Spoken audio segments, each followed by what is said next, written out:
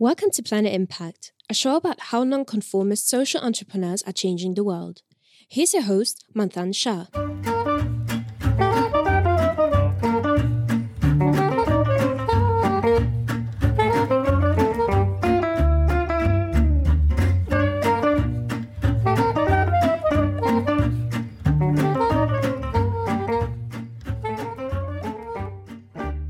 Ms. Samira, thank you so much for joining this podcast. You're the Senior Manager for the Global Impact at Salesforce.org. You've studied across Harvard, Stanford, and Oxford, and you've worked in so many countries that it's hard to count. Your work has been absolutely change-making across all sense of borders. So thank you so much for your work and being here.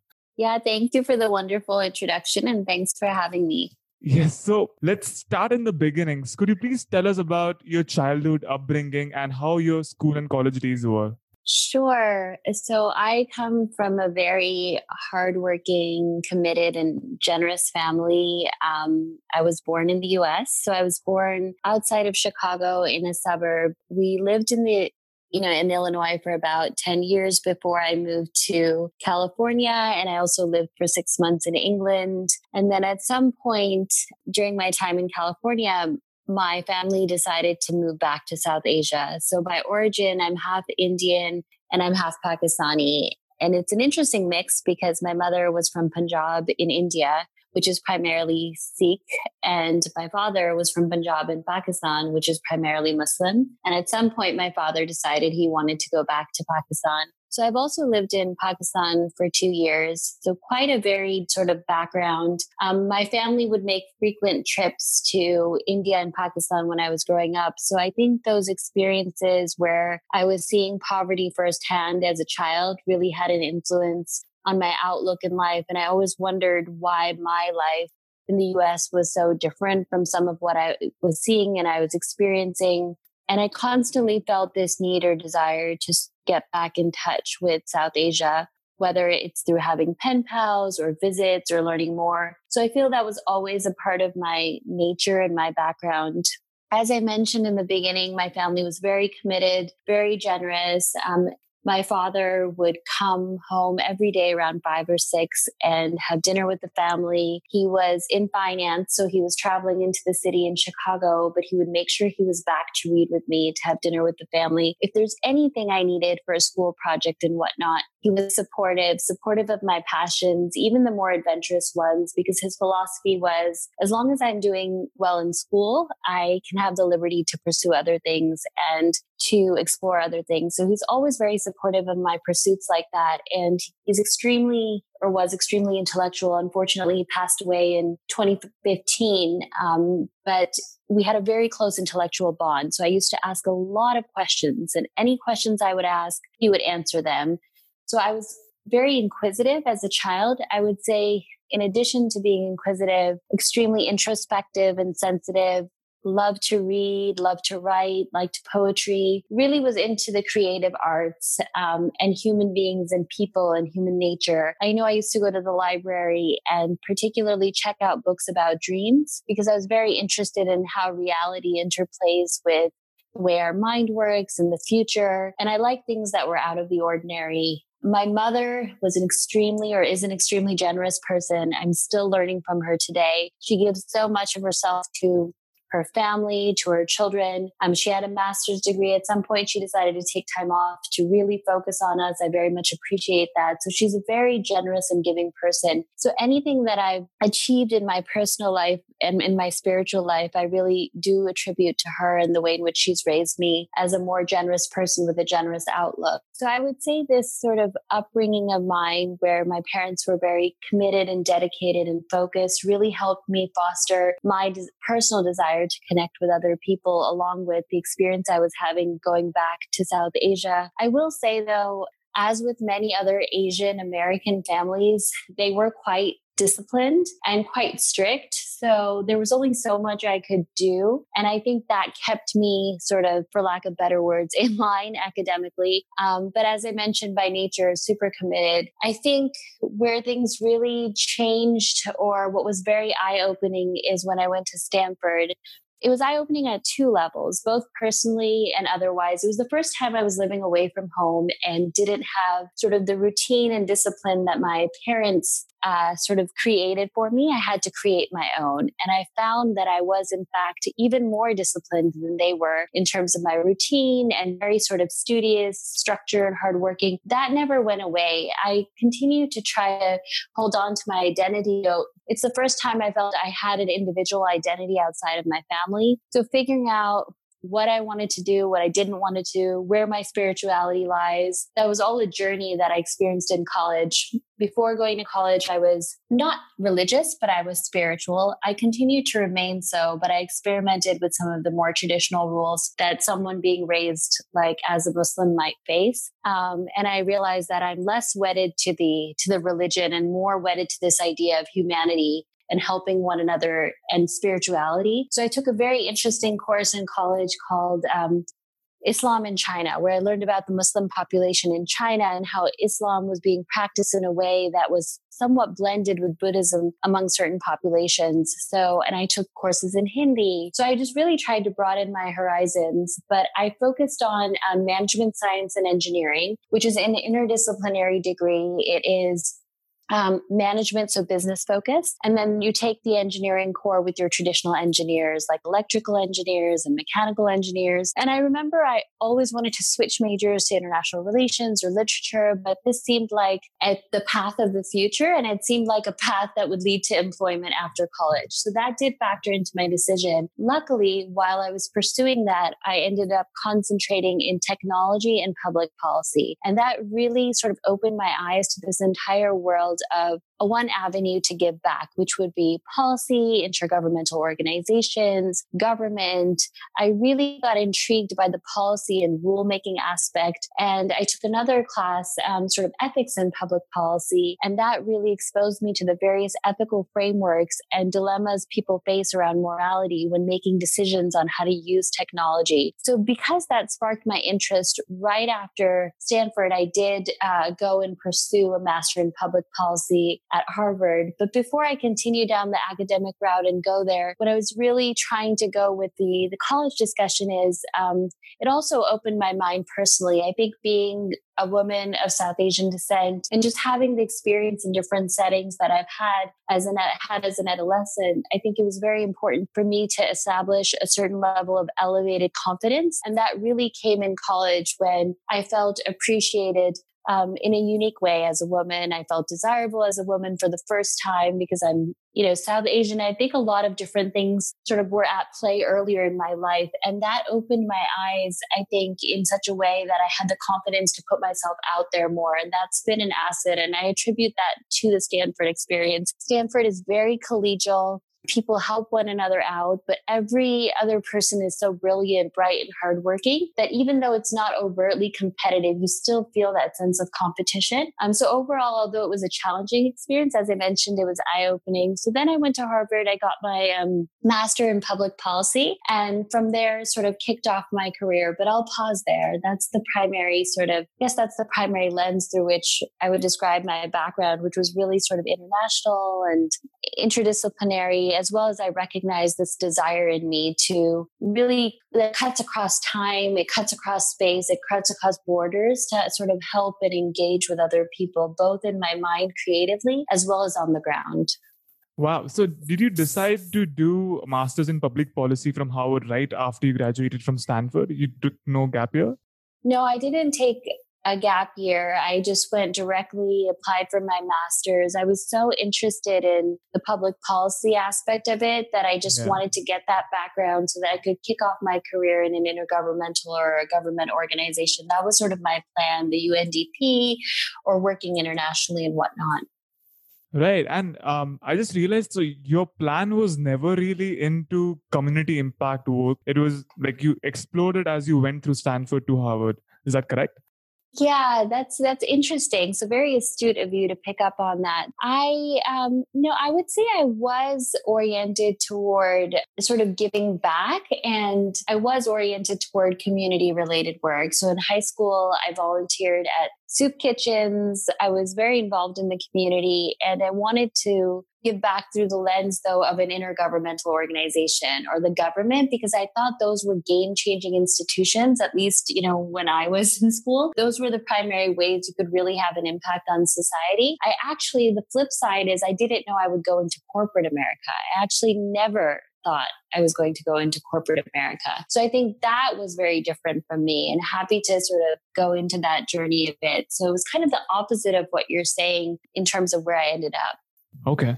And before we get into your corporate life, you worked with N.K. Narayan, how was that experience? And could you please tell us about that story? How did it go? Yeah, sure. So M.K. Narayanan came to Stanford as a security fellow. At the time, he was in a state position of leadership in government, and thereafter he became a national security advisor. So he was with the Intelligence Bureau prior. So he was at Stanford for a summer. He needed somebody to help support him in his research and in this writing he was doing. I was very interested, as I mentioned, throughout in South Asia. Very soft, sweet guy, completely personable, very, very caring. He would share his snacks with me. He treated me like a peer, and he was, I don't know, in his 60s or something, 70s at the time. So it was quite amazing like that. He really became almost an older friend of mine. And every time thereafter, for almost 10, 12 years, whenever he would come to DC, we would have dinner with his family. I visited his house in Delhi. He had me over. He took me out to dinner in Delhi also to sort of give me a taste of some of the food there. So just had a very soft spot for me, extremely kind man. And it was surprising to me because I was intimidated at first, somebody who's worked for the Intelligence Bureau and somebody who works for national security. I thought he would be just hard-lined, and instead he was one of the most gentle people I've ever met, and very sensitive and intuitive with a very sort of high EQ. So I remember he met me many years later in Washington, D.C., and he said, "You've changed. You're not the same sort of girl I worked with at Stanford." And I had, in fact, changed quite a bit. So in what way? It was a wonderful, beautiful friendship we had. But I haven't been in touch with him for the past few years. Yeah, I think as I mentioned, I lived sort of with my family and was sort of very focused on my academics as a student. After I left Harvard, there were certain experiences that I had that changed me. And one of the most transformative experiences is one that I had in Bangladesh. So I had a full-time offer from Accenture to join consulting. I deferred the offer, which is obviously a risk. It was accepted, and I took a Fulbright that I had applied to in Bangladesh to work with acid violence victims. So I was very focused on vulnerable populations and still am, particularly women and children. And I was working on a daily basis at the Acid Survivors Foundation in Dhaka with these women who needed legal help, psychological help. And I was also trying to write their stories at the same time. So that year was beautiful in that it really sort of allowed me to connect with my creative spirit and face some things about myself that I had never had an opportunity to face. It was really a mirror year. And I really have never gotten that kind of a year before. And it was also transformative in the sense that I was working so closely with people who had led very, very difficult lives. And one of the things that stands out most to me is they were also shunned by their families and their communities. I could never imagine that the way you look or a life experience could turn you away from your loved ones. So that, and then just corporate America. Corporate America is not like academics. It's rough. So I had become a little bit cautious, a little bit hardened, I would say, in a different way. Fulbright is one of the very prestigious scholarships. And I read a few of your articles from Harvard Press and other publications on your experiences working with the acid survivors. And it was just very moving, your narrative of their lives. And I think you mentioned like gaps in the society of how those could be changed. And it was just so well written. I mean, it moved me so much while preparing for this interview. I'm glad that you sort of looked at those pieces. I often wonder if anyone reads things like that. And that was the purpose, because I always thought that if I could just write, if I could just truly sort of unpackage and tell these stories, people could look at it through a different lens. Always been very expressive. Used to take drama as a child, but it's mostly been writing that's been my main vehicle. So I really admire other people like photographers and journalists who do it really well. My way has been more through the creative writing lens, but I'm glad that their stories were coming across and touching you. That really sort of means something to me, because that was my purpose in doing those stories. Oh, furthermore, it inspired me. I mean, I was pursuing a course, diploma in creative writing. After reading that article, Oh, wow. honestly, I was like, well, I could use my creative writing skills not only to write a book on nonfiction, but also tell Uh-huh. narratives of these people in my community. And so thank you for writing it. Oh, that makes me so excited that you're thinking of doing that. That's wonderful. I would love to sort of read some of what you write one day. So be sure to share it with me. Oh, absolutely. Absolutely. And I'm going to share the link of your writings in the bio below. Sure, please do.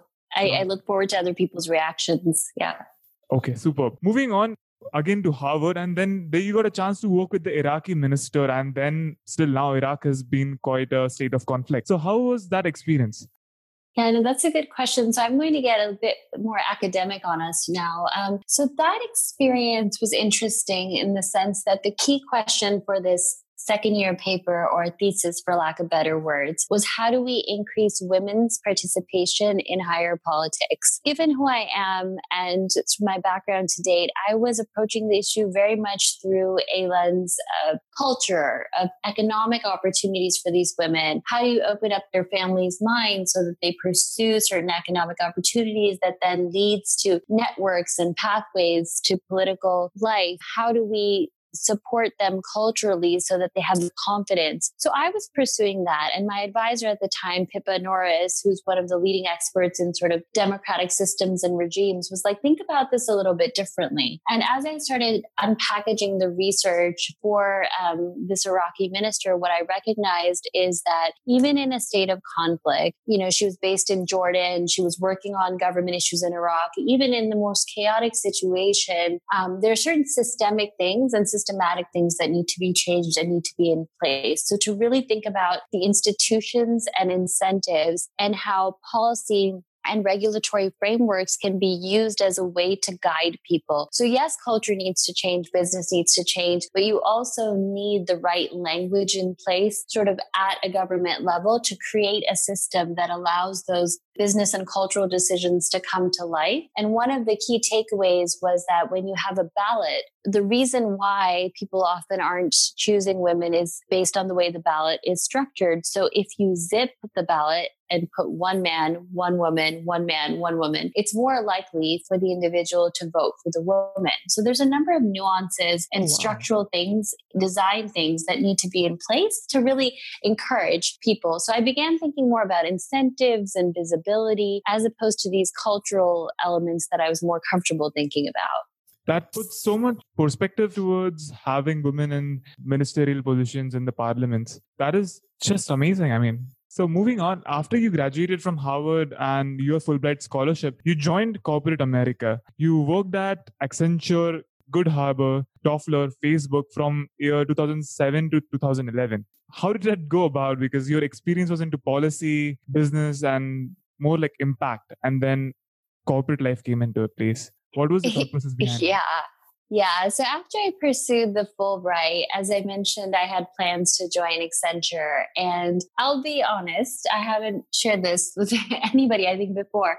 I had these pangs of, I wouldn't say anxiety, but nervousness. I thought, okay, I'm going to leave a developing world context. Again, I always thought I would be on the ground, working with people one-on-one, doing development work, doing this sort of intergovernmental work. And being in Bangladesh was really rough. My family was in the States. I knew I had to get a proper job and go back. And there was this proper job waiting for me at a consulting firm. Most people would say yes right away because you get paid decently. You also just learn a lot. But I was very nervous about it. So I tried to apply to law school. I tried to apply for a PhD at Cambridge. And ultimately, though, I decided it's time for me to work and to join sort of the traditional workforce. And the thing is, I wasn't getting the exact type of opportunities I was looking for in the government and intergovernmental space. It was a lot of working my way up. And I was advised by people that consulting would be a great place to learn. It was a very practical decision. And I think being in Bangladesh, just under this free sort of circumstances, I was in and just my personal life at the time, I had to get out. And this was the opportunity that was there. And so it would be unwise for me to have turned it down.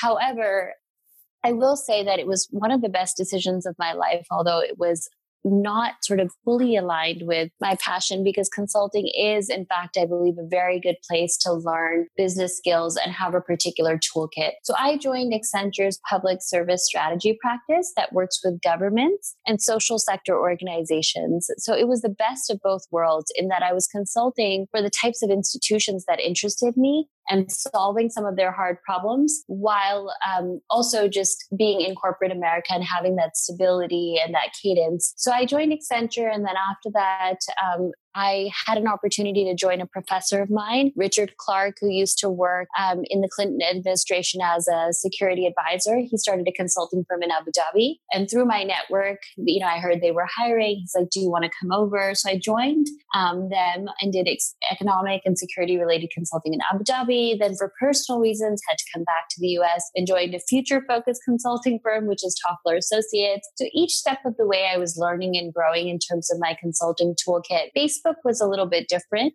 It was my first experience with tech in the Silicon Valley, different culture, different pace. And looking back, as I mentioned, what I realized is I like the varied experience. I like the challenge, especially in today's world. We're now in a pandemic situation. Having that type of resiliency and ability to deal with change quickly is so important, alongside having business acumen to really make things happen. So if I look at it retrospectively in hindsight, I think that experience was actually great. And it was instrumental that I have that strong corporate base, but with an eye toward the social sector. Superb. So do you suggest everyone to experience deliberately, as well as in terms of luck, to go out and just explore all the opportunities that you have before you decide anything? You're asking such a tough question. My answer is no, because one of the bigger regrets I have is I've always known that I wanted to work one-on-one, as I mentioned, with people and write. My passion is to write a novel and creative writing. It's not my only passion. Obviously, I am enjoying tremendously game-changing, systematic change through technology and business model change. And the entire social impact space has changed so much. And I've witnessed it change. And I've been at the sort of forefront of that. So I do have other passions. But I think if you feel really, really strongly about something, you need to weigh your sort of options and think really hard if you want to pursue that early on. Because one of the regrets I do have, or I do wonder, is what if I had just started by just becoming a novelist and doing this work on the side? What would my life be like? How would it be different? A very sort of future focused person who's a dreamer. So I'm now focused on my future and how do I get better connected to that side of my life. But I wouldn't say that if you know what you want to do, you should explore everything. In my case, it worked out really, really well. And I couldn't have predicted how all the dots would be connected today, which often happens. But I think it's a really personal decision where you have to look inside and make the right decision given your circumstances. Thank you. That was very insightful.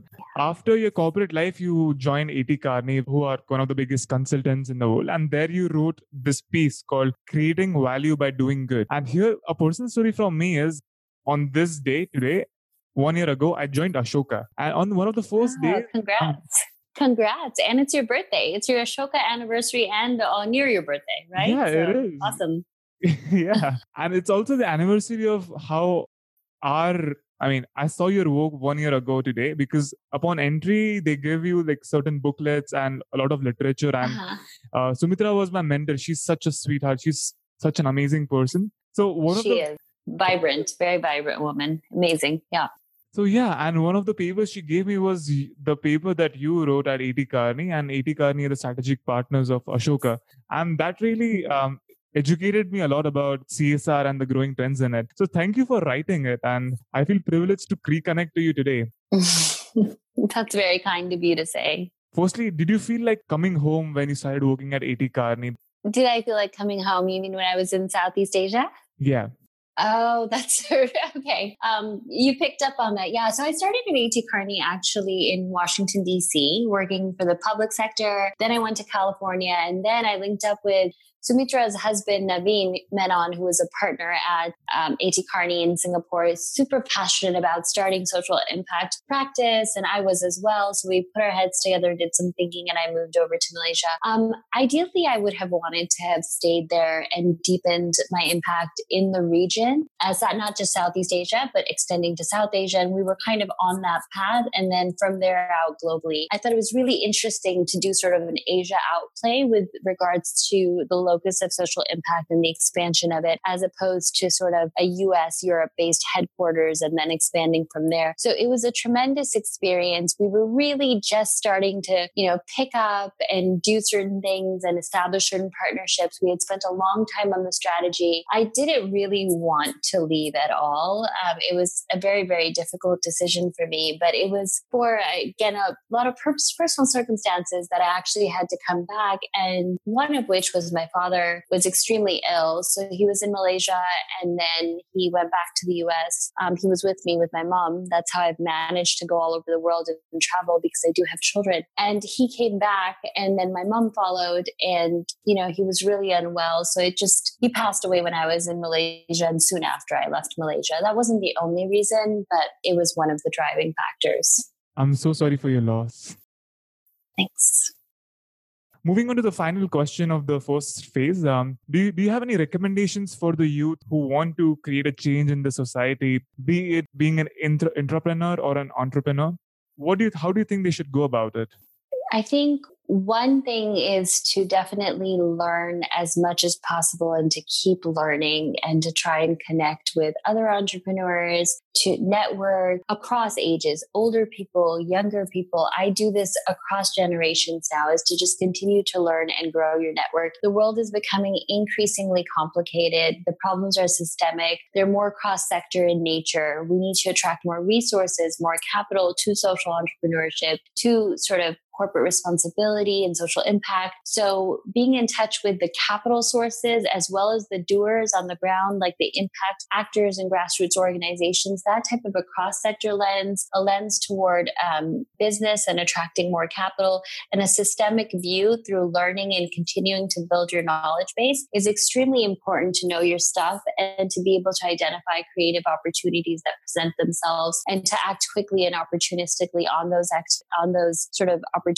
I would say that even more so than that, however, it is important to take risks and utilize your network to do it and not sort of think too hard, to sort of have an intuitive directional approach. Yes, you will be wrong, but I've learned the hard way to really try to put yourself out there. And what's the worst that can happen? Someone can say no, or they will not react well, and you will learn and you will grow and you will develop further. I mean, unless it's really egregious and you're putting a minor risk, you should be constantly taking risks and growing and expanding your comfort zone. I think I may have mentioned that I come from quite a disciplined childhood, and it was very important to do well. And so I found myself being very perfectionistic about for lack of better words, I don't know if that's a word, about my approach, and trying to perfect things as opposed to putting them out and letting the market react. We're moving in such a fast-paced world, so the only way your knowledge can manifest itself into something real and be tested is if you put it out there and you put it out into the market. So I think testing and collaborating and co-innovating with the market and not just learning from it is also very important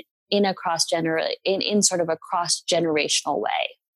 Those are some gems of insight about going about creating an impact. Thank you for sharing that. Ms. Samira, we are entering a lightning round. It'll be a set of 10 questions and you have to answer them in the most lightning and candid fashion.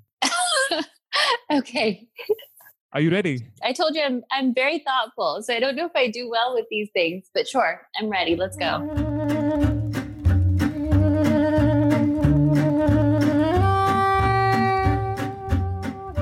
So the first question, what is your favorite book? I like The Unbearable Lightness of Being. So I love Milan Kundera's writings. Can I say more than one?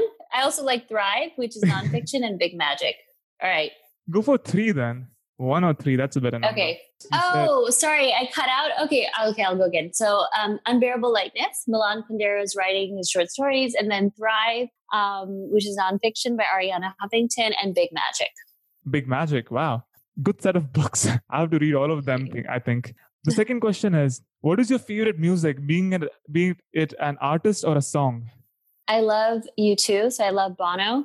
Just the depth of lyrics is very beautiful, and the way he sort of strings words together poetically. Is that on your playlist right now?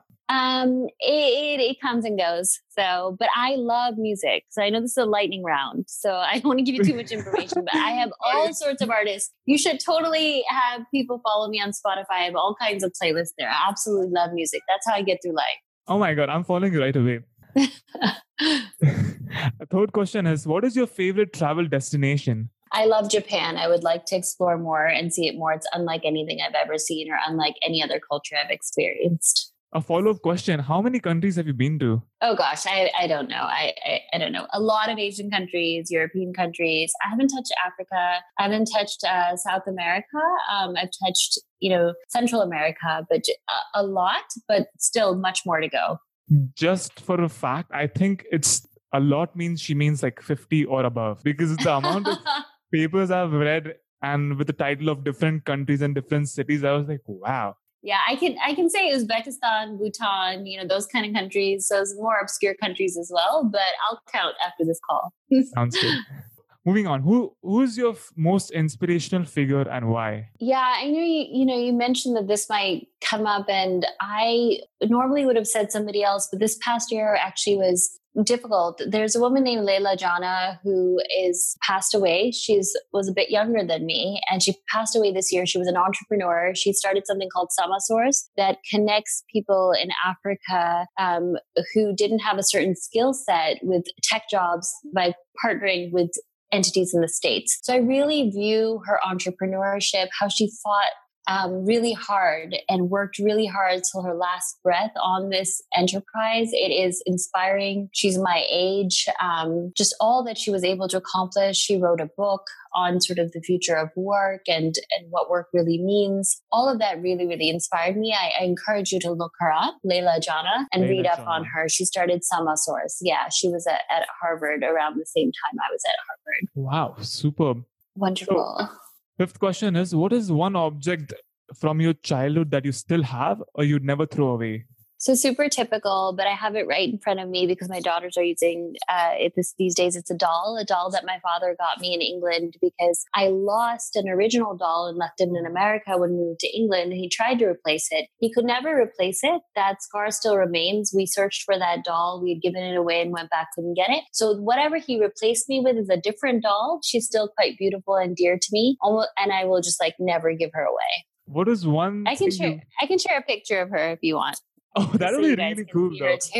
Yeah, could you please send me that picture? I'm going to put it up. I will. Okay. What is one thing you wish your phone could do?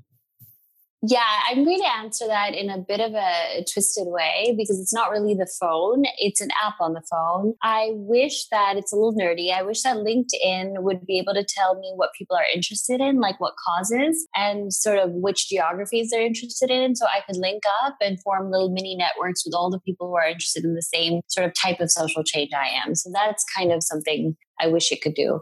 Oh, that is very thoughtful of you. Apart from making the camera making me look like 20 years younger, that wouldn't be a bad thing either. 10 years younger. I think you look far younger. I mean, I haven't seen you in person yet, but from the LinkedIn photo, and I think I wouldn't have expected. I was like, when you said you have 3 daughters, and I was like, you do? Yeah, just conscious of it. I would love the permanent Benjamin Button effect from the phone, but I don't think that's going to happen anytime soon. Also, just for the listeners to know that you've been so generous and kind with LinkedIn and creating the small networks, and you gave me so many opportunities. You sent me all those screenshots and all that. I was like, so it was so heartwarming. So I'm very grateful for that. Thank you so much. Oh, I'm glad you appreciate it. And sorry it wasn't more organized, just going through the day, just shooting stuff off. But I'll try to help wherever I can. And anyone should come to me and I'll do my best in the circumstances that exist. Wow. Thank you. You just have a very golden heart. So the 7th question is, what is one piece of literature or a poem that you must have memorized? Or if so, would you like to share it with us? Yeah, I was thinking about this, and I used to have a lot memorized, but as you can imagine, with all the sort of things going on in my life, I don't have as many memorized, but there's something I like. So again, I'm going to cheat a little. I like to bend the rules, not break them. So I'm going to read something to you, if that's all right. Yes, Does that work? Okay. So to love, to be loved, to never forget your own insignificance, to never get used to the unspeakable violence and the vulgar disparity of life around you, to seek joy in the saddest places, to pursue beauty to its lair, to never simplify what is complicated or complicate what is simple, to respect strength, never power, above all to watch, to try and understand, to never look away, and never, never to forget. Do you have any guesses as to who wrote that? I'm just wondering if you've heard it before. I was thinking that you wrote it. No, I'm not reading my writing. I could, but I'm not. It's Arundhati Roy, so I thought it was very well written. I know people have mixed feelings about her because she's got very strong opinions, but I like and I respect that she has strong opinions and shares them. So I thought this was very well written. It is. I mean, just listening to it quite warmed me up. What is the one thing you have in your cupboard all the time? Yeah, my cupboard. So tea. I must drink tea. I must have tea. So that's what it is these days. It used to be green tea, then was white tea, but I admit these days it's black tea. So oolong or just general black tea. Anything. I need my caffeine these days. So what is one single greatest embarrassment of your life? So I'm not going to share a single embarrassment, but I will share generally. So first of all, I would like to say my view on embarrassment is that it's a feeling and nothing is inherently embarrassing or not embarrassing. It's all the way you view it and people around you view it. So I'd say the most embarrassing things that I have done, in my own personal opinion, have been in the context of like my personal relationships, in particular, like if I'm really into somebody or in the situation of like love related situations, that's when I've ended up embarrassing myself the most, because my whole idea is if you can't take me like raw, exactly the way I am, then maybe I don't want to be here. So subconsciously I test that and I take that to the limit. So I think some of my most sort of embarrassing situations have been when I'm feeling really, into someone and just have just let go and just let them see all they can about me. I think I found that quite difficult, especially given how I am in other parts of my life. Your answers really render me speechless because they're so thoughtful, and I mean, I like that answer so much. I think deep down, I think we all can relate to that. Okay, good. I feel human. So the last question is, what is your single greatest achievement of your life? The single greatest achievement is having children. I know motherhood is often viewed as sort of commonplace. So many women all over the world go through childbirth, but still, I think for each woman, that is a huge accomplishment. Each woman is on a psychological, spiritual, emotional, and physical journey during the process of being pregnant and childbirth. I had a twin pregnancy. I was in the hospital for 2.5 months. And I was told I couldn't move but once a week. That's a really long time to be in a hospital. So I had a particularly difficult pregnancy. I gave birth to slightly premature twins. And, motherhood has been a journey since. I really had to pick myself right up after that, after getting out of the hospital for 2.5 months to take care of the twins. I also have another daughter. And I think for any woman, it is a huge accomplishment to have children. And I have a lot of respect for that. Absolutely. Well, thank you so much for sharing all these very insightful, inspiring, and entertaining insights in this lightning round. Great. Well, thank you. Thank you for listening and sort of engaging with parts of myself that I haven't revisited in a very long time. So the final thing, like, what are you working on right now? Would you need any help, or would you need any volunteers or anything? And if so, how could they reach out to you? Yeah, so right now I'm really trying to think about what is the role that technology can play in accelerating the recovery process from the pandemic, as well as continuing to the extent possible, ensure that the most vulnerable populations like women, children, refugee communities, laborers are taken care of and protected with some sort of a security net, while we see so many of our institutions falling apart or falling flat in some ways because we've never experienced this before or because there are resource constraints. So whether that be in a domestic context like US and women and Blacks, Latinas losing their jobs, or if it's thinking about South Asia, I'm interested in both. I am, however, more interested in the international and Asian context in particular, because I feel like there are some populations that were already hit really hard by other circumstances, like poverty, are going to be hit even harder. And I think this represents a moment in time or a window where we can sort of shed light upon these issues that have been there for years and populations have been ignored. And we can double down on helping them. So anybody who's interested in sort of the COVID response through the lens of A, the most vulnerable populations, whatever they may be, and B, through the lens of Asian, South Asian context, should definitely reach out to me. I want to hear about the enterprises you're working on. I want to hear about who you're connecting with, what's working for you, what's not working for you, where you think the levers of change need to be. And apart from sort of the recovery solutions, I also want to find ways to elevate your work and elevate your voice. So we use this as an opportunity to shed light on sort of issues that needed to be tackled and that must be tackled going forward, that are further away from home for some people in the US. And you mentioned being able to contact me, correct? Yes. So what do you prefer? Is it LinkedIn, email, other social media handles? Yeah. So I'm pretty comfortable with people contacting me in any way. So I think on LinkedIn, I'm Samira A. Khan. So that's Samira A and then KHAN. I'm also Samira Lish on Instagram. I also, respond to emails. So I'm samira.khan@gmail. So I would say for this type of a thing, obviously LinkedIn and Gmail would be best. Brilliant. Sounds good. I'm going to post the link to your LinkedIn and email in the description below. Mm-hmm. And that was it. I mean, thank you so much for joining me on this podcast and sharing your story. I personally learned so much in this time, and I just appreciate you sparing time for this. Yeah, thank you for having me, and would love from your sort of viewership, if anybody has any, again, questions, wants to work on anything together, any reactions. I love interacting with people. I generally don't have as many opportunities because I'm just so busy with day-to-day stuff. So the more the merrier. And now we're in this pandemic situation, so I'm in lockdown. So I would really love to hear from people. So if anything comes up, just let me know if there's anything cool somebody's working on. Would love to hear about it. Sounds brilliant. Thank you so much.